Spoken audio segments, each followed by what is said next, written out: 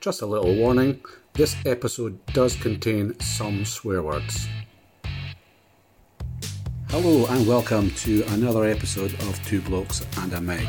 My name is Mike, and again I will be joined by my good pals, Mass and Dunk. This week's episode is entitled Then and Now.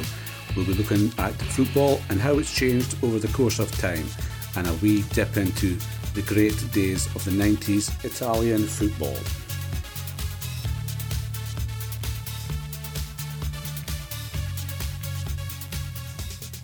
Cracking weekend, though, eh? Aye, toasty like baked. Me and Elaine fell outside, asleep outside this afternoon. Elaine's is like a lobster, like. The she? Aye. Burnt up the she. Big time. Big time.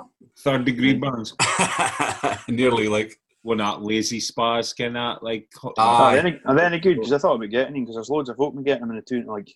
They're pretty good. Like, we've had yours for a couple of years, like, so that's us just set it up each side, like. A couple of my mates at Sparks, that's all they're doing, who's outside sockets. I'm back to work this week, so I'm totally buzzing. Like, I can actually see it in your face compared to every other time I've spoken to you. I feel like I can just feel wounded. Wounded. Just need to get back in it, Ken. Once your Wednesday comes, or even the first week, then that's it, is it? If you are starting deep as off, even if they're getting paid, there's a shelf life to this. Definitely. I was wanting back, and then I got exactly Thursday, and then you're like. Then I'm like, oh, another week would have been fine. Like. you basically had 2 years holidays in one hit, pretty much. You'll struggle to sleep at night. I didn't hate to be in until 11 o'clock, like, so it's not too bad. It's not too bad, kind of feedback you've been getting about last week? No, they're genuinely good. I've had loads of folk just suggesting about your best junior 11 you ever played against and all that as well. Boys that I've played against in the juniors, like my boy Stevie Forrest, we were quite pally with him in the two names. Well, you get Stevie Forrest with mad, mate, centre half. So Sam came up with that and he rattled off alone. He's got quite a good memory now, actually, Stevie. And a few folk have said that tonight. And then Giggsy was like, he says, I'd love to go for a beer with you, Massey. Massey seems a right fine boy. And then Abby goes, what's your mate, Mike? Because obviously Abby kens that you played football, so it's like just fit my boys, just can remember the Tara team, can remember the things we're speaking about. And you're quite good with the names. I know the faces and stuff, but the names are terrible. Because, and like I say, I sent you that Giggsy had sent, because Paddy O'Donnell, from Giggsy was 17-year-old, but Paddy O'Donnell broke his leg. That doesn't surprise me. I know. Okay, and there's so much other stories that you forgot to put in, like you was mentioning that in about Doug's granda and your Oasis top and stuff like that. Yeah. And Mike Rolton's scoring that phantom goal. There's a few, like, you get a lot of feedback about maybe boys we missed out and stories we missed out, but like we went on for an hour and 40 minutes, so yeah. Definitely. I think that was long enough, was it? There was a few people said that to me, obviously, because if you're turf related, then obviously they're going to like it. But for people who are like listening, they did. A couple of boys said to me, like, "You boys can talk," but But then they backed up by saying it was about turf, obviously. So obviously, we our three of us think we should keep it like below an hour, and that's what we're really trying to do, is it? Definitely. Yeah, definitely. Well, it takes me 40 minutes to get to work, so that's ample length of time. So let's see. Last week you was speaking about things like obviously the changes in the games. Fafan, you was playing to now. Briefly touching that, did we, a wee bit? Yeah, I briefly did. So, what do you think the biggest changes are? Is it media perceive it, or tackling for me? Like, I remember I heard Stuart Pearce say a few months back, he thinks in X amount of years' time, tackling will be outlawed for the game, because we didn't grow up in a mental era, but you could still tackle, whereas now tackling's leaving in the game. Basically, nowadays in football, if you miss time a tackle, it's a booking. Is that probably because of the speed of the game has increased and things like that? I scribbled doing a couple of things, and I did put like speed and fitness, and obviously it's a product of the way to protect, for me, the better player, but then that's not fair in my opinion against good old school proper defending. Yeah. Obviously I'm biased in that. I don't mind, like, obviously outlawing like dangerous tackles. Obviously you've got to cut that out the game, but sometimes a guy will win a ball and his momentum will take him through the guy and it's a free kick, and it's like, well, where's he supposed to go? Yeah, that's how they agree when the commentators in the telly say, like, he's won a tackle, right? Actually, just clicking forward, somebody just sent me there, and there's a clip being around with like a 7-year-old kid. It's won this hard and fair tackle. Basically, he just hits the deck hard and fair, and obviously because it's 7-year-olds, nobody's used to seeing, and you hear all the mums and dads going, oof, and then it's like, where do you sit on the fence for this? And it's a completely fair tackling. You can clearly see the young lad has got a bit of grit about him, and obviously the other side of the fence are saying, oh, it's outrageous for that level of football and that age. So he just won the ball, you know what I mean? I'm sure guys like our era and before us must look at some of the free kicks that are given nowadays and go, that's a perfectly good tackle. Yeah. So the tackling's definitely changed a lot. Because I like to rephrase it to interceptions. Obviously, there's still tackles and still tough guys out there, but it's more like interceptions. Because if you get there first and the guy catches you, it's a booking, it's a foul almost 90% of the time. Well, I think another big change is leaders. There seems to be a lot of leaders in teams nowadays. Like going back to the 90s, like you've got every team had a big leader, did they? Like Arsenal, Tony Adams, and Man United, Roy Keane, Brian Robson as well at Man United. But just like usually you had a big hardy centre half. It was a skipper type player. Every team had one, and that seemed, well, again, it's maybe because of the tackling issues. That type of player seem to have disappeared from the game altogether. Yeah, well, that's what I'm saying. I've scribbled in here, no characters drilled out early, because obviously I've never been at a pro club. But I reckon if you're like a bit of a tough guy, step out of line, from what you hear from people, you'll be a goner at 11, 12-year-old. You know what I mean? You might blossom on to be a great player, but it seems to be that, well, I've got no, obviously, education to back that up, really, but I think I've heard for a couple of people, again, if you step out of line these days, you're gone. Whereas I'm sure back in the day, if you stepped out of line probably 100 times, but if you could play, you heard that time John Terry was on the telly with doing that Monday Night Football, and he said the same about leaders, and you could go through the Premiership and you'd struggle to pick out that sort of character now. And as a fan, that's what you love, isn't it? Yeah. When you're seeing a skipper, like I watched that documentary on Sky with the Arsenal-Liverpool game, Michael Thomas scored a winner, 89 or whatever, and you see Tony Adams and the characters, and you're like, they're literally just going round the pitch, saying to every single person, get at it, and it's brilliant.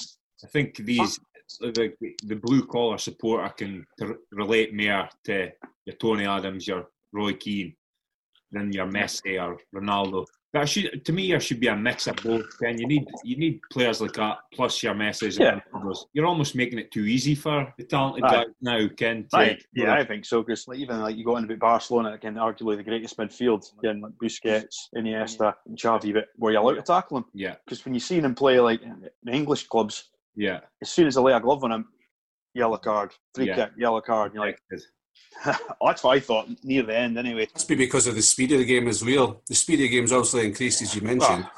So if you go in a tackle in a fast pace, I always get looked bad and there's going to be a booking or there's going to be a sending off. I agree with that. The game nowadays, they're more athletic now. They're definitely better athletes than they were. I mean, you used to hear stories about Tony Adams going in the peeve the night before a game and then coming on and still being like a man of match type of performance. I don't think you'd be able to do that now. It's also down to the fact that a lot of the players nowadays are media trained. After a game, you rarely see a player showing true grit and determination about what they've done wrong or done right in a game. Like Charlie Austin or something like that. Yeah, Charlie Austin's, I was just about to say, the only one in recent times that I can remember speaking honestly with that, offside and just for the heart with passion, because they're probably, again, have no backup, but drilled into them that are not allowed to basically step out of line. That maybe is why it looks like there's no really big leaders in a club. Yeah, you think you're right there, Mike. But with Charlie Austin, was it a disallowed goal or something? Disallowed goal or something. It was a big goal, and he just lost it, didn't he? But that's what fans want to see. They want to see players care as passionately as the supporters do, and I'm sure most players do, but they're not allowed to show it really, especially in the media. Yeah, it's not about saying you want to see thuggery back, far from it. But I just remember a game as well with Nicky Butt and David Batty when they went in the 50-50, and they bounced off the ball. The ball didn't even move, and the pair of them just got up, patted each other, and run on, and St James's Park went mental. Just old school, bang. Used to when we played famous team talk, we'd always be mentioned. You'll get away with a tackle in the first 5 minutes. So the first one's for free, especially in the centre half. We'd think, well, get one in the striker early doors. And I don't think you can do that. And I can obviously vouch for being basically a fanny that if somebody laid one on me early, which I'm trying to think off the top of my head who did. Sometimes it worked, but most times it did work. Pitches, I think the pitches have a big thing now as well. The pitches are like bowling greens. It's easier to play 50 passes before you score a goal now, and it was back even in the 90s. You'd still see a few muddy pitches. Yeah, that was a leveler, wasn't it? So pitches definitely help. I was no doubt in my mind that technically players are better all round, like teams are technically better than they were. But whether it's more entertaining or no, for me, no. I like to see action. So like 50 wee little passes before a goal doesn't entertain me. I want to see a bar in the box, in the action areas, early doors, strikers try to get headers on it. Good battles, a good battle between a striker and a centre half. Yeah, I like to see that. I don't really find Man City entertaining. That they didn't play. I find them boring. 50 passes before a goal to me is boring. Pass. Yeah. Like, just to touch on a wee bit as well, like probably what I mentioned Klopp there, but Klopp does play the passing. But if it's on, you'll see Van Dijk just ping it. If it runs on with Mane or Salah, he pings it. Yeah. The chances there to get it back to front in one pass. Or like Salah always says, he was told and criticised, it's a long ball. Yeah. But if Van Dijk does it, it's a pass. Yeah, exactly, yeah. And if it was Pep's team, it would be a pass. It wouldn't be direct football, would it? I think Man City are quite boring purely because of their atmosphere on the grounds nowadays. Yeah. It's like the Sale Sandwich Brigade because it's prawn sandwich brigade. It's far too expensive to get in games. You're losing a lot of your working class fans. Back in the day, you're probably paying about £8 to get into a football game. Nowadays, you hear like a German fans coming over and putting banners up, and they're paying like 80, 90 quid to get into a game. Yeah, it is just shocking. And they're losing that kind of grassroots kind of fans and stuff like that, and they're getting all this. No foreigners or such, but a lot of people coming from abroad just to purely watch it. But genuinely, in the last few seasons, like between the three of us, think the last time you watched a game, you went, "What a battle that was between, as you just said, Mass, a centre half and a centre forward, or two centre midfielders." I can't think of any. No, I agree. I mean, maybe the Man City, you're probably right about the prices, Mike. But maybe, we're almost told we've got to love this kind of football. This is real football. Tiki-taka, yeah. To me, there's a number of ways to play the game. Not just pass. And we're almost drummed into us that we've got to love this kind of football. So maybe the Man City getting full crowds every week is partly because their fans are not entertained by the way they're playing football. Because I bet you could talk to some of the hardcore, as daft as it sounds, would say, bring me back to Division 2, 38,000 at Main Road. I know that sounds ridiculous to say it, but obviously they would still rather be where they are. But you know what I mean? There will be some of the good old days when it was like up and at it. Yeah. But it's to me, it's a British culture. British culture loves to see hard football, do they? Yeah. Baller type football. And that, to me, it's entertaining. And defending's a big thing for me. Obviously, I was a low-level defender, but being a defender, I think a defender's terrible now. I can't... Yeah. There's no teams really built their team on a foundation of a solid back four. Mm-hmm. Yeah. Who's really got a solid back four nowadays? Yeah. Man City centre halves. What's he got? Otamendi, yeah. Good football player, but he's not a hard, solid centre half, is he? No, but you watch him like if Pep's the best man, or City are the best team in England, or one of the best teams, and you think he makes mistake after mistake after mistake. Yeah. Even Urlav like that, but you be out the door. Yeah. And he keeps picking him. Yeah, and Stones as well. Stones is a brilliant football player. He's technically very good. Can't defend for Toffee. His defending's nailed up to scratch, in my opinion.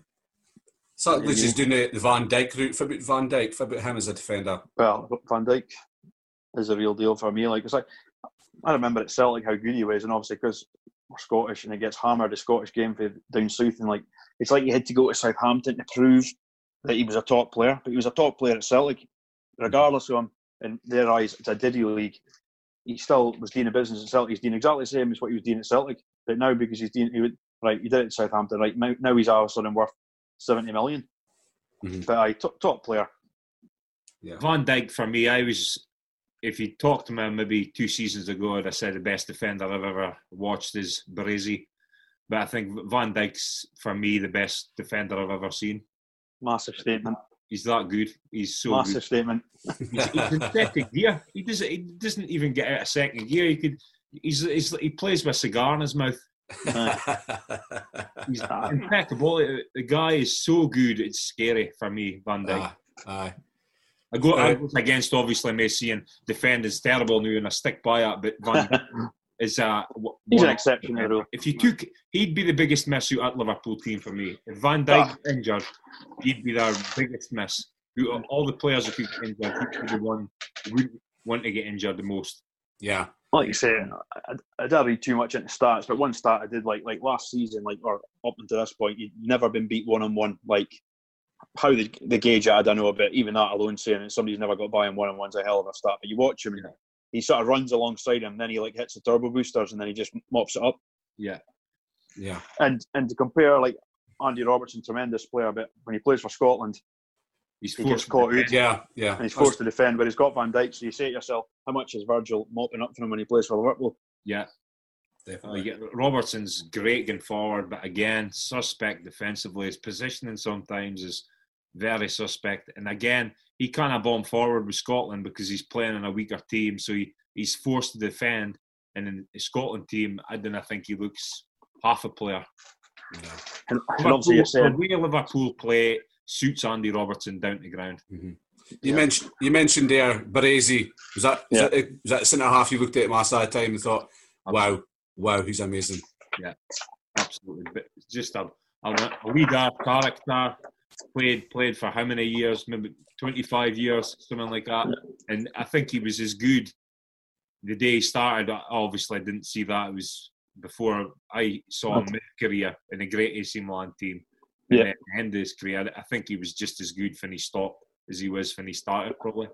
But four leagues in the Champions League. But I found an amazing stat on him, which I don't know if you was aware of this thing, but he got a serious injury in the group stage of the World Cup. Yeah. And had an op. He was back within 23 days, and he got man of the match nullifying Romario. Aye, the final. Aye. I think he got man of the match in the final. He did, That's what I'm saying. Aye. Yeah. So he had a bad knee injury, had an op, and he got back fit within 23 days, and then he marked Romario out the game. Yeah. Was that USA 94? World Cup final, yeah. I remember it well. He missed a penalty in the end, but he blazed the bar, didn't he? But then obviously you start getting into growing up. No Sky Telly, or Sky Telly was just starting. And then you had Gazzetta Italia.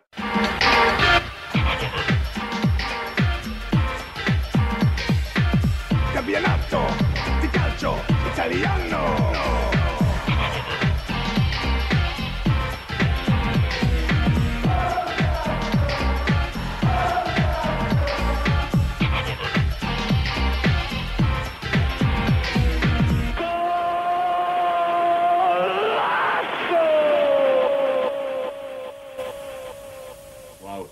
Go that. So I think we all would say that 10 o'clock Saturday morning. Well, you're on about defenders. Well, we're on defending. We might as well stick with defenders because obviously I've seen mine. Ciro Ferrara played for Juve. Aye, what a centre back. Brilliant. Mm-hmm. What about the Inter Milan guy, Bergami? His nickname was the Uncle because he looks way older than he was. And the fact that two players at the same club get their number retired, you know they're pretty special. Aye, Saturday mornings. You remember, theme tune sticks out for me, does it? Yeah, definitely. Channel 4 logo. That logo was actually taken for the 1990 World Cup, and I was in the mascot for Italia 90. It was it was like a box as well, the tricolours. Yeah. But I think they used that for the Channel 4 intro as well, did they? Yeah. Ciao. Richardson, James Richardson, a host, Gaza. Every Saturday morning, goals of the week, everyone was a belter. Was it you'd centre half scoring overhead kicks in Italy? It was mental. But even if defender wise, you've got obviously said Bergami, Ferrara, and Baresi, but then it moved on to Cannavaro, Nesta. At 90s era, early 90s, moving through the late 90s. Italian football was where it was at. That's what I watched. And also, football's moved on to zonal and that sort of stuff. Italian man marking. Yeah. In the 90s. You know what I mean? It was assault and it's proper. Some of the managers, you looked like they were heads of mafia, did they, Ken? They had somebody whacked on the Friday, Ken, and then managing the team the Saturday. That smoked cigars. And obviously the attacking players and the list is absolutely one that stands out for me when in the 90s was Signore, Lazio. Beppe Signore. Signore. He played up front with Casaraghi. Joe Jordan. Casaraghi. Fantastic player. You see, Joe Jordan used to do the co-commentary. No, so he did, aye. Peter Barclay on it. Aye. Peter Gary Peter Bloom. Brackley, he just died recently, aye. Yeah. And the guy, Yeah. I think it's all over, is now, what is his name again? Kenneth Wolfen? Oh, aye. Aye. Fair mind about that programme was Richardson sitting in the sun, some cafe, reading the paper, Italian paper. I'm drinking a coffee, going on about that week's game, and I think, brilliant. Yeah. Like. It was a pink paper for some reason. I think it didn't have white paper in it. Yeah. It was pink for some reason. Richardson was Here's another top player for Parma, Thuram. He Yeah. ended up playing centre back with Cannavaro at Juve. What a partnership! And Thuram was one of these, just flew under the radar. Yeah. Who's class, but Cannavaro, 5', I think it was 5'10" or 5'11", but what a leap! Yeah. And the only player in sort of our lifetime, I think, that's won the Ballon d'Or as a defender. Aye. He won in 2006 after they won a World Cup. Yeah. But back in Parma team was amazing. Like back in like the early 90s. Zola, Zola, Sensini. Dino Baggio, Sensini. Crespo, Veron. Yeah. Mm-hmm. Chiesa. Chiesa. Aye. Mm-hmm. Did he play for One of my favourites in Master, you were saying, was Batistuta. He was at Fiorentina. Fiorentina, yeah. He'd moved to Rome and did he? But aye. He did, aye. They made a statue on him at Fiorentina, then he moved to Rome and they knocked it down. Did they? Aye. I actually found that a 90s top 11 for the Serie A in the 90s. Top 20, aye. In goals was Pagliuca. Aye, Pagliuca, aye. He was Sampdoria. He started there, ended up Sampdoria. Definitely at Sampdoria. Yeah. Then you had back four Zanetti. Aye. Costa was a top player. Costa Curta, Baresi, Maldini. Then the holding midfield role was Albertini. Oh, aye. Then Rui Costa. Yeah. Fiorentina. Go on. Class player. Neved. Aye, Juve. Then Roberto Baggio. Yeah. Then Ronaldo and Batistuta up top. Aye, unreal. Here, let me get on to that. I've got to speak about Baggio and Ronaldo because I'm on to Baggio. I didn't actually realise. Top scorer 4 of the 5 seasons when he was at Juve. Captain for 3. The ponytail. Yeah. Yeah. Absolute essence. Yeah. And then Juve had Ravanelli and Vialli up front as well. Aye. They speak about high press. That guy's worked a tail off. Vialli, workhorse. Yeah. Ravanelli as well. He was a worker, like class as well. The quote on Baggio I found was like a 10 with the stats of a 9. I thought that was a brilliant quote. Yeah. But the best thing is on to Ronaldo. 5 seasons he was at Inter, but he was injured for most of it. So it says 85% of his goals are same in the first 2 seasons, and then they said on him made even Maldini and Nesta look average. Was David Platt at Juve? Barry and then Sampdoria, I think, wasn't it? He was manager at Sampdoria, Platt, I think it was for a season, or maybe half a season. Because Sampdoria had a few. They took Trevor Francis and Souness. Yeah. Sampdoria. I think Sampdoria won the league, the first 90 league, did it? Because I think AC Milan and Juve won 91. During the 90s, and then it was bookended. I think Sampdoria won it in 90 and 91. Sampdoria won in 91. And then Lazio won it at the end, I think 99-2000 season, didn't it? Zola got handed the torch for Maradona. Yeah. And then on to Parma, and then obviously Chelsea. But in fact, some niche players I used to like as well in Italian football. Kenneth Anderson. Yeah. Big Swede, yeah. There's a couple of good Swedes in the Italian league in them days. Yeah. But go back to David Platt. He did play for Juve. Did he? 16 games. Aye. Not a long time, but he was there. Class A player, Platt, was he? Yeah, he was a good player. Eh? Yeah. I thought he sort of forgets when they mentioned Paul Ince had a good stint in Inter Milan and did well. Ince was a quality player. Same for mine. I just remember Gazetta and Gaza acting me go every week. Yeah. It was a lot of fun. Channel 4 sold the Italian football, did it pretty well. You could tell it was slightly low budget, so they didn't get into like the stuff Sky do with the tactics, analysis, X's and O's. I think that's over the top, to be honest. For the but like you say, Joe Jordan, just when he used to pronounce the names. Yeah. Well, some of the co-commentators, you had Joe Jordan, Paul Elliott might play for Celtic. Yeah, Paul Elliott, right? Didn't he? He played in Italy, yeah. Yeah. Luther Blissett, mine. Luther Blissett, yeah. Ray Wilkins, been a co-commentator. Ray Wilkins, what a pundit, Ray Wilkins. I could listen to Wilkins all day, man. Yeah, high quality commentary there. Like Joe Jordan was great. Well, did Omri watch Scotland versus Sweden? It was on BBC this week. Italia 90. Big Archie was doing the commentating, like Italia 90, the music, the tangos, wasn't it? First time I saw a tango, square nets. Definitely the best theme tune. Without doubt. If I had a go at that from, I've been blitzed. Yeah, definitely. We've been steaming. It was Toto Scalacci, top scorer, and then disappeared. Yeah, to the wilderness. Juve as well, didn't he? Juve, that's right. I just remember, for me personally, just West Germany, Yugoslavia, Mateus driving through centre midfield, cutting inside a couple of boys, and just buried it bottom corner. The Germans wearing Adidas World Cups. Proper boots. Absolutely. I think it's changed nowadays. Football boots. I walked into a dressing room with pink boots when I was playing. Look yes, Lord. Yeah. Well, you got back to the whole thing with the man's game. Mine Kanija against Cameroon. And I watched it the other day, and there was probably 6 red cards when he went on that mazy run, and eventually he lost his boot. Yeah. Cameroon was a big part of that World Cup. Roger Miller. Celebration at the corner flag. Mm-hmm. You could maybe say he started celebrations, because I'm trying to think back. I'm sure there was people before then, but he was D and Duff celebrating after that started there. Rennie Higuita, mine. Aye, Colombian. He was a liability. Tried to be a mazy, mine. That's right. Yeah. Cameroon, and he lost it. Yeah. That was Roger Miller, possibly, was it? I think it was either him or Bayak. Come in. Yeah. He went on. I'm sure he went on to do some with Pablo Escobar. Aye. I'm sure he was worked with a drug lord at some point after that. Well, Escobar, centre half, was playing in that World Cup as well. Colombian guy ended up getting shot. That's right. In '94. I was actually Scotland. I looked back. He scored. Yeah. And Jim Layton spilt it against Brazil in the last game. Correct, a shot, and then also getting beat by Costa Rica. Let's not mention that.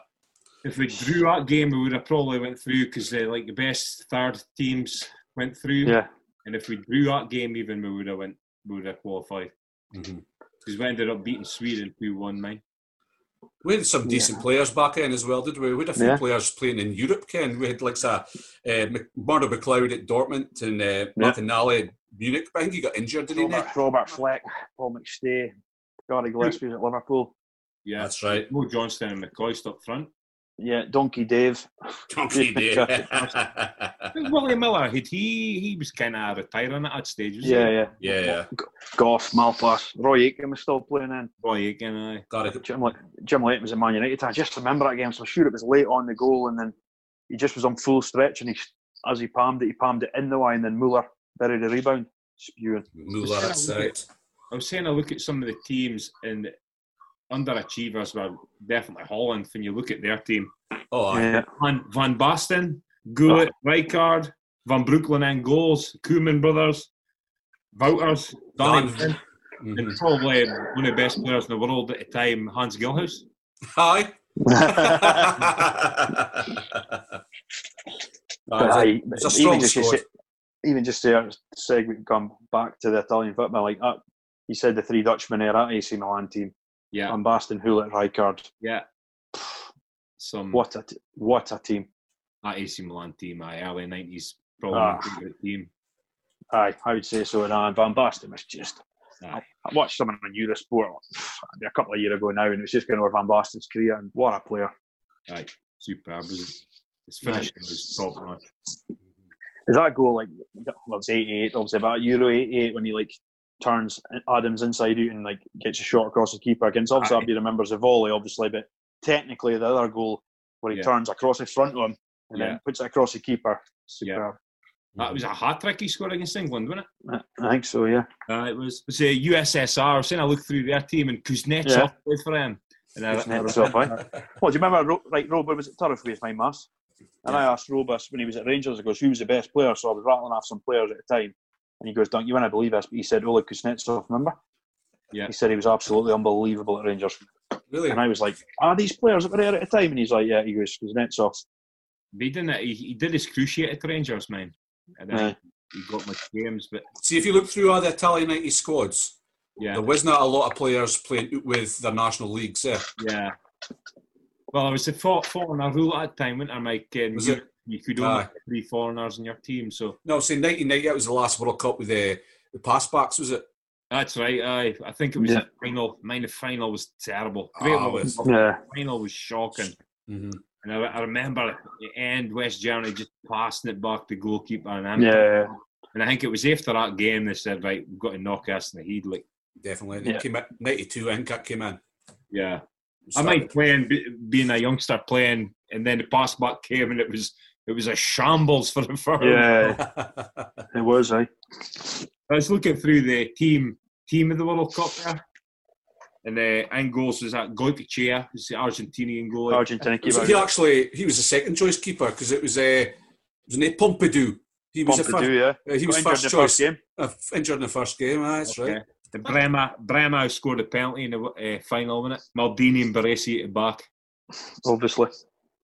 Maradona, Mateus, Gaza, and was it Stojkovic played for Yugoslavia? Yeah. Aye. And up front, Klinsmann, Miller, and Scalacci. I say Lineker would probably should have been in that team, maybe for me. Yeah, Lineker. He had a shite tournament. Did he? No, sorry. He had a shite in that tournament. That's right. It was Ireland, I think it was. Shot himself, wiping his hands in the pitch and nothing. That's right. It brings me back to Ireland when was it Romania they beat the penalties. In Paddy Bonner's famous jump up in the air. Yeah. We just remember there I was saying about that World Cup. Murdo McLeod, that's when he got smashed off the face and that free kick by Branco flushed him. He was at a gentleman's evening with us at Torre United, and I mind him telling the story, and he was like dazed. He didn't care what way he was shooting, and he went up to Roy Aitken and he says, "Roy, what way was shooting?" And Roy says, "I've no idea."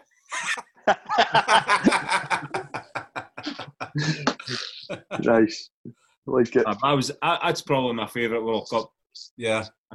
You like USA. You like the USA. 94 was it? 94 was a good World Cup. But... Yeah, you had the Bulgarian team and Hadji with Romania and that. But I think 90 is my favourite World Cup.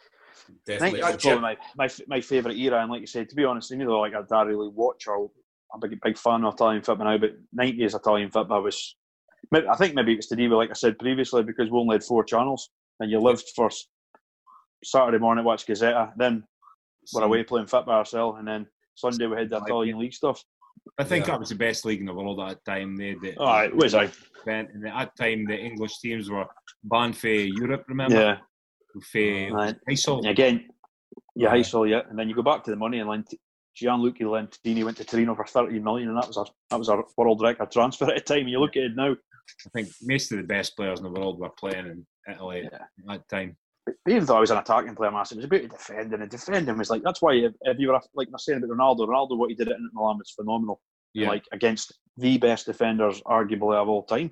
If you got into 20 goals in Serie A, you were some player. Like, yeah. It was hard to get into 20 goals in a season, Serie A. And even to flip forward to now, probably only one that still plays like that is your man at Juve. Centre back. Oh, he's captain. Chiellini. Great. Aye. No ability. Well, no ability, but it just depends. He's a bit. So we're saying that massive about trying to think of defenders like he's like that. He's old school. Defensively, really, I love Chiellini. Like strikers hate him. Yeah, and looking at some randoms for 1990. Mind the USA team. Well, the only guy I can think of for that team was Harkins, was it? Harks. Played for Sheffield Wednesday, wasn't it? John Harks. Played for Sheffield Wednesday. Tab Ramos. I mind him. Oh, he's a shite player. I mind a few more for the 94 team, the Lalas, mine. The big goatee beard. He played in Italian football. It was definitely one of the lower teams. And people played Miola, the goalie. Tony Miola, he's ponytail. But like you said, back then, people played 4-4-2, and that was acceptable, whereas now 4-4-2 is not acceptable, apparently. No, it's not fashionable now, is it? Still a place for it for me, like. Fergie did okay with it, did he? Yeah. Obviously good enough for your Premier League 11, Dunk. No, I've seen that, but as for the players I was picking, you bam. How many times have I got to tell you that? Is your wife picked a 4-3-3 like? My wife's actually picked a really good team. Genuinely. Is this? Did you get any hints, Dunk? I genuinely never, because I'll just quickly run through wife's 11. So Mask is the task this week to pick get my wife's to pick a Premier League 11. Oh no, it's just a Premier League. Their world 11 we'll cut. I just like to put a disclaimer out there. It's no slant on women. We just asked our wives to pick an 11. That was it. Yeah, because Dunk's been harping at us for getting a wee women's segment on. So, definitely kind of wee bit of the ladies' football. Strong believer in women's football, obviously. Go on, Dunk, fire away. Yeah, so Kirsty picked. So he's got De Gea in goals. Let's start with the goalies then. So De Gea, yeah. Go on, Mike. Well, Elaine's obviously a wee bit older than me, so she's went for a classic keeper, strong keeper, and she's went for Bruce Grobbelaar. Oh, aye, Bruce Grobbelaar. Knobbly knees. That's a good shout. Mass? Well, I think my wife's got a scene. She's picked Schmeichel. Oof. Yeah. So Kirsty went for Alexander Arnold at left. Andy Robertson, at right back. Aye. Right back. But Gerrard at right back for Katie. Obviously, no clue about positions, but she's went for Gerrard. I'm sure Gerrard would be a job, haven't he? Yeah. Elaine's went for Edgar Davids right back. So Kirsty's left back was Alexander Arnold, and our centre backs were Jordan Henderson and Marcus Rashford. Rashford at centre back. Saying that, in the modern game, probably get away with it. Definitely. Katie's centre backs were Amaruso, which I thought was a good pick, but Gaza. He's kind of like he's a bit lax. He's a bit lax. Yeah, he's got to think he's Sammer. If it was a left back, you say? Left back, she went for Novo. Oh, aye, not sure. Quite a lot of Rangers in this team. Aye. So Elaine's went centre half, so she's went for Souness and Cantona, and left back she's went for Rio Ferdinand. So Kirsty's midfield is actually on the left. She's got Sterling. On the right, she's got Bale. Oh dear. I'll get her in here now. So and then centre mid, she's got Rooney. All right. Alongside Salah. Hey, Kirsty has to watch a lot of football, Mass. She has to watch and listen because I like somebody, as you're well aware, to speak to about football. I can't sit in silence, so she gets drilled. Yeah, that sounds like a team you would pick, like that. Nah, Salah centre mid. Right, this is about Katie was doing okay, but then she picked Colin Hendry in right midfield. So as that came first, she pulled that in for. That definitely wouldn't have worked. Yes. Okay in centre midfield, Roy Keane and Rooney. Yeah, she's got Roy Keane in here. Yeah. And she's put Beckham on the wrong side. She's put him on the left. Hit and miss there a bit. Elaine's a Chelsea fan, so she's put Lampard right midfield, Zola left midfield. That's all right. She put Zidane in the middle of the park. The next person she says ran the pitch, which was Gordon Strachan. Okay. Well, he's not playing. Ran the pitch. Ran the pitch. That old famous football quote. Kirsty strikers are Kane and Aguero. Look at the cynicism in your face. You wouldn't have picked Kane, so I'll probably let you away. Correct. But Katie's done quite well up front, and actually I think S two would work quite well together. Drogba and McCoist. Yeah. I can't remember she got Drogba for. No idea if she got up for. But she did say Dogba to start with. So I did help her out a wee bit. Aye. But I thought I was near bad front pairing actually if they were both in their form like. Mm-hmm. Elaine's got a strong two up top, and it's Ronaldo and Messi. Aye. Mm-hmm. Ronaldo 9 or Ronaldo? Aye, the new Ronaldo. Can't come. Yeah. Aye, can't come fat Ronaldo, can you really? First team would win. I think, obviously Dunk's team would win. Aye. Nick Kirsty's Dunk's team would win. Well, it's funny how our cynicism, when I say my team, and basically some of yours is the same, but it's me that gets the criticism for it. Colin Hendry at right midfield and Gaza at centre half. Aye. Well, Salah centre mid, Rashford at the back. Robertson playing on the right back when he's left footed. No chance. Did you buy her a Shoot Anyway. magazine this week or something to read? Shoot. Are they still on the go? Shooting I don't match know. and that? I don't care, like. They maybe sell. I think they sell them maybe monthly now, and they're a bit thicker. Could be. If you go back 90s, you just mentioned someone else, Zammer. Remember that Dortmund team, Paul Lambert? Hammer played for in the Italian league. Did he? Was it Inter he played for? A lot of Germans went to Italian football. Collar centre half. Yes. Jurgen Collar. He played for Jurgen Juve. Collar. Juve, Borussia Dortmund as well. And Fars Voller played for Roma. Karl Heinz Riedle. Aye. Class player. Like him. For Lazio. Yeah. He was at Lazio. I think he went to somebody else. I can't really mind. Matthias Sammer played 11 games for Inter Milan. Aye. Yeah. Four goals in 11 games. Aye. Yeah. That was another guy I loved when I was younger. I would say another thing it's changed, is it? It's, you used to Sweeper. Sweeper. Right. And there's you just wouldn't. Nobody would play with a sweeper now. But he was a sweeper.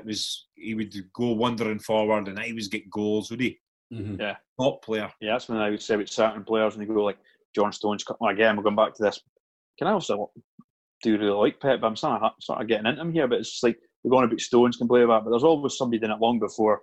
Oh, And somebody comes on the scene that Pep does again. It's like, never been seen before. When I speak to Andy, even all or us, they'll name you 100 players that used to do it.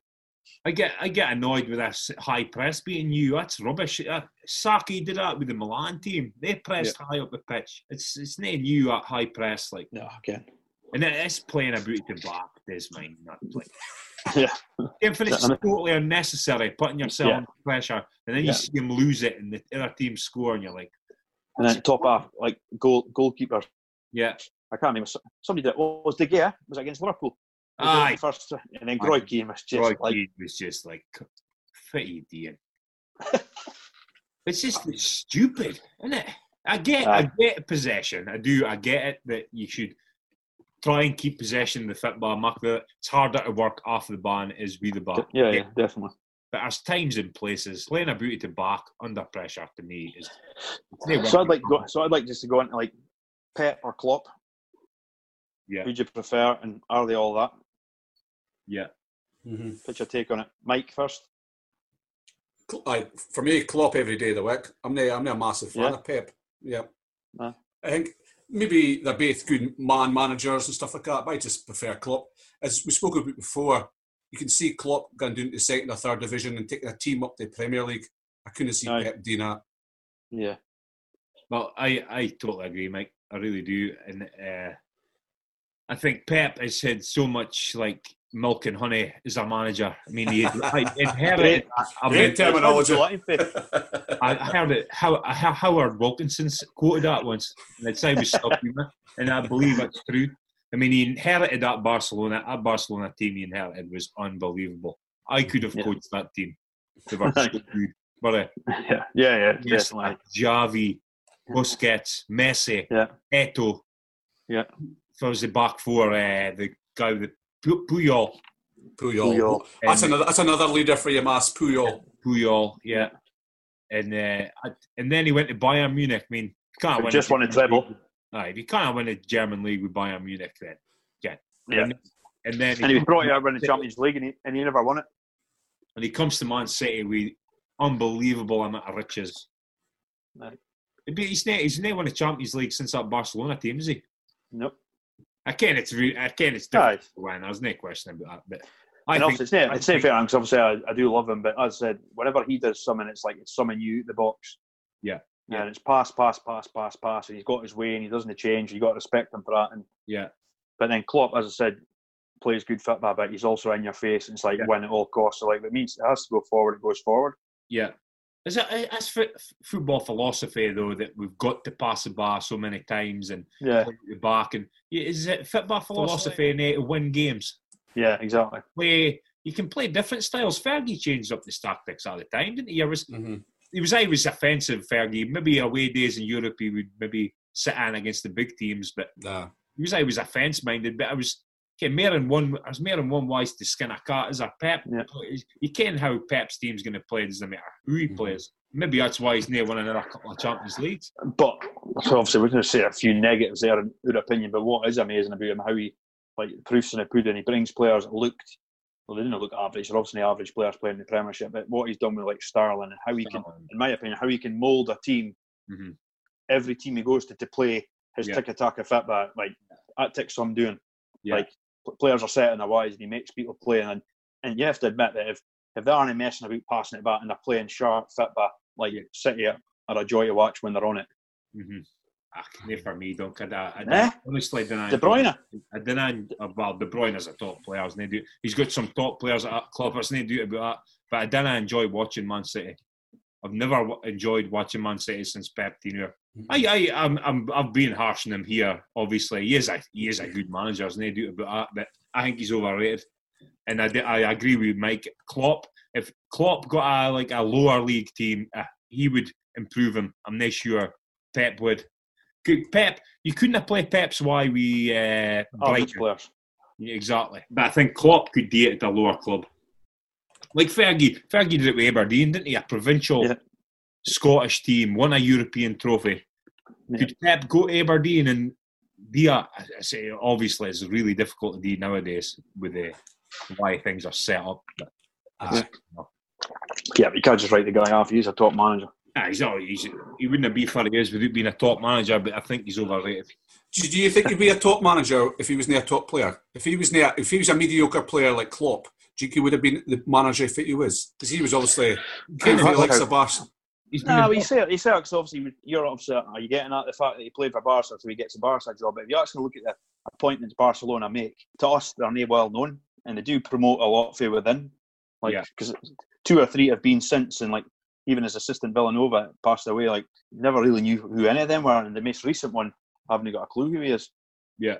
So I think he might have still got the shout because Barcelona didn't necessarily go for big names as managers. No, but he Cruyff kind of started the whole Barcelona thing though. That he started this possession thing. Came from Holland, really, didn't it? But the big thing for me is the fact that he's managed to go to 3 teams, Mass, and they all play identical to each one of them teams, and that takes a lot of coaching. Yeah, he's won a lot as well, but he's like I say, he's been at Barcelona, and that Barcelona team he inherited was unbelievable. Klopp and Pep's like the old Ronaldo and Messi. You're one or the other, are you? Most people are anyway. I'm criticising him a bit. I knew I still think he is a top manager. I just think he's overrated. I've heard quotes like best manager ever, and Man City is the best team ever in the Premier League. I didn't go along with that at all. No, not at all. It's maybe because I just didn't like their style of football. I could use a lot to do with. I just didn't like 50 passes before I go. I didn't mean Wimbledon 90s style, Ken. Big striker, hit him, Ken. But a bit more directing. Ken, you could do it in 12 passes, could you? And it would still look good. Listen to us. Yeah, and I'm not a Liverpool fan, but I think Klopp's class. I like him as well. He's run through a brick wall for Klopp. He's always got the arm around his shoulder, and he's you can tell he makes his players feel special. He does. Yeah. Plus the whole way he reacts to the media and speaks now, it's brilliant. I love the celebration after the game when he's up to the cop. He never looks under pressure, Klopp, does he? So, Dunk, obviously, Massey came up with a thing last week with the whole women's 11 and stuff like that. You want to come up with a suggestion for next week? For an 11? 11 or just something fun or something like that. Because obviously he likes a talk sport, and I mind listening to Coystein with the whole puns on biscuits 11 and all that. All that kind of stuff. So come up with a kind of a fun 11 or a pun 11 or something like that. Yeah. Do you think, Mass? Yeah, I think Dunk should come up with something. Aye. Bring sun to the table. You're a lot more than you pair of fannies, that's for sure. Well, folks, that's another episode of Two Blokes and a Mic. Thanks for listening. Again, if you have any comments or feedback, please feel free to leave us a message in our Facebook, Twitter and Instagram pages, and we'll hopefully have another episode for you guys next week. Thanks for listening.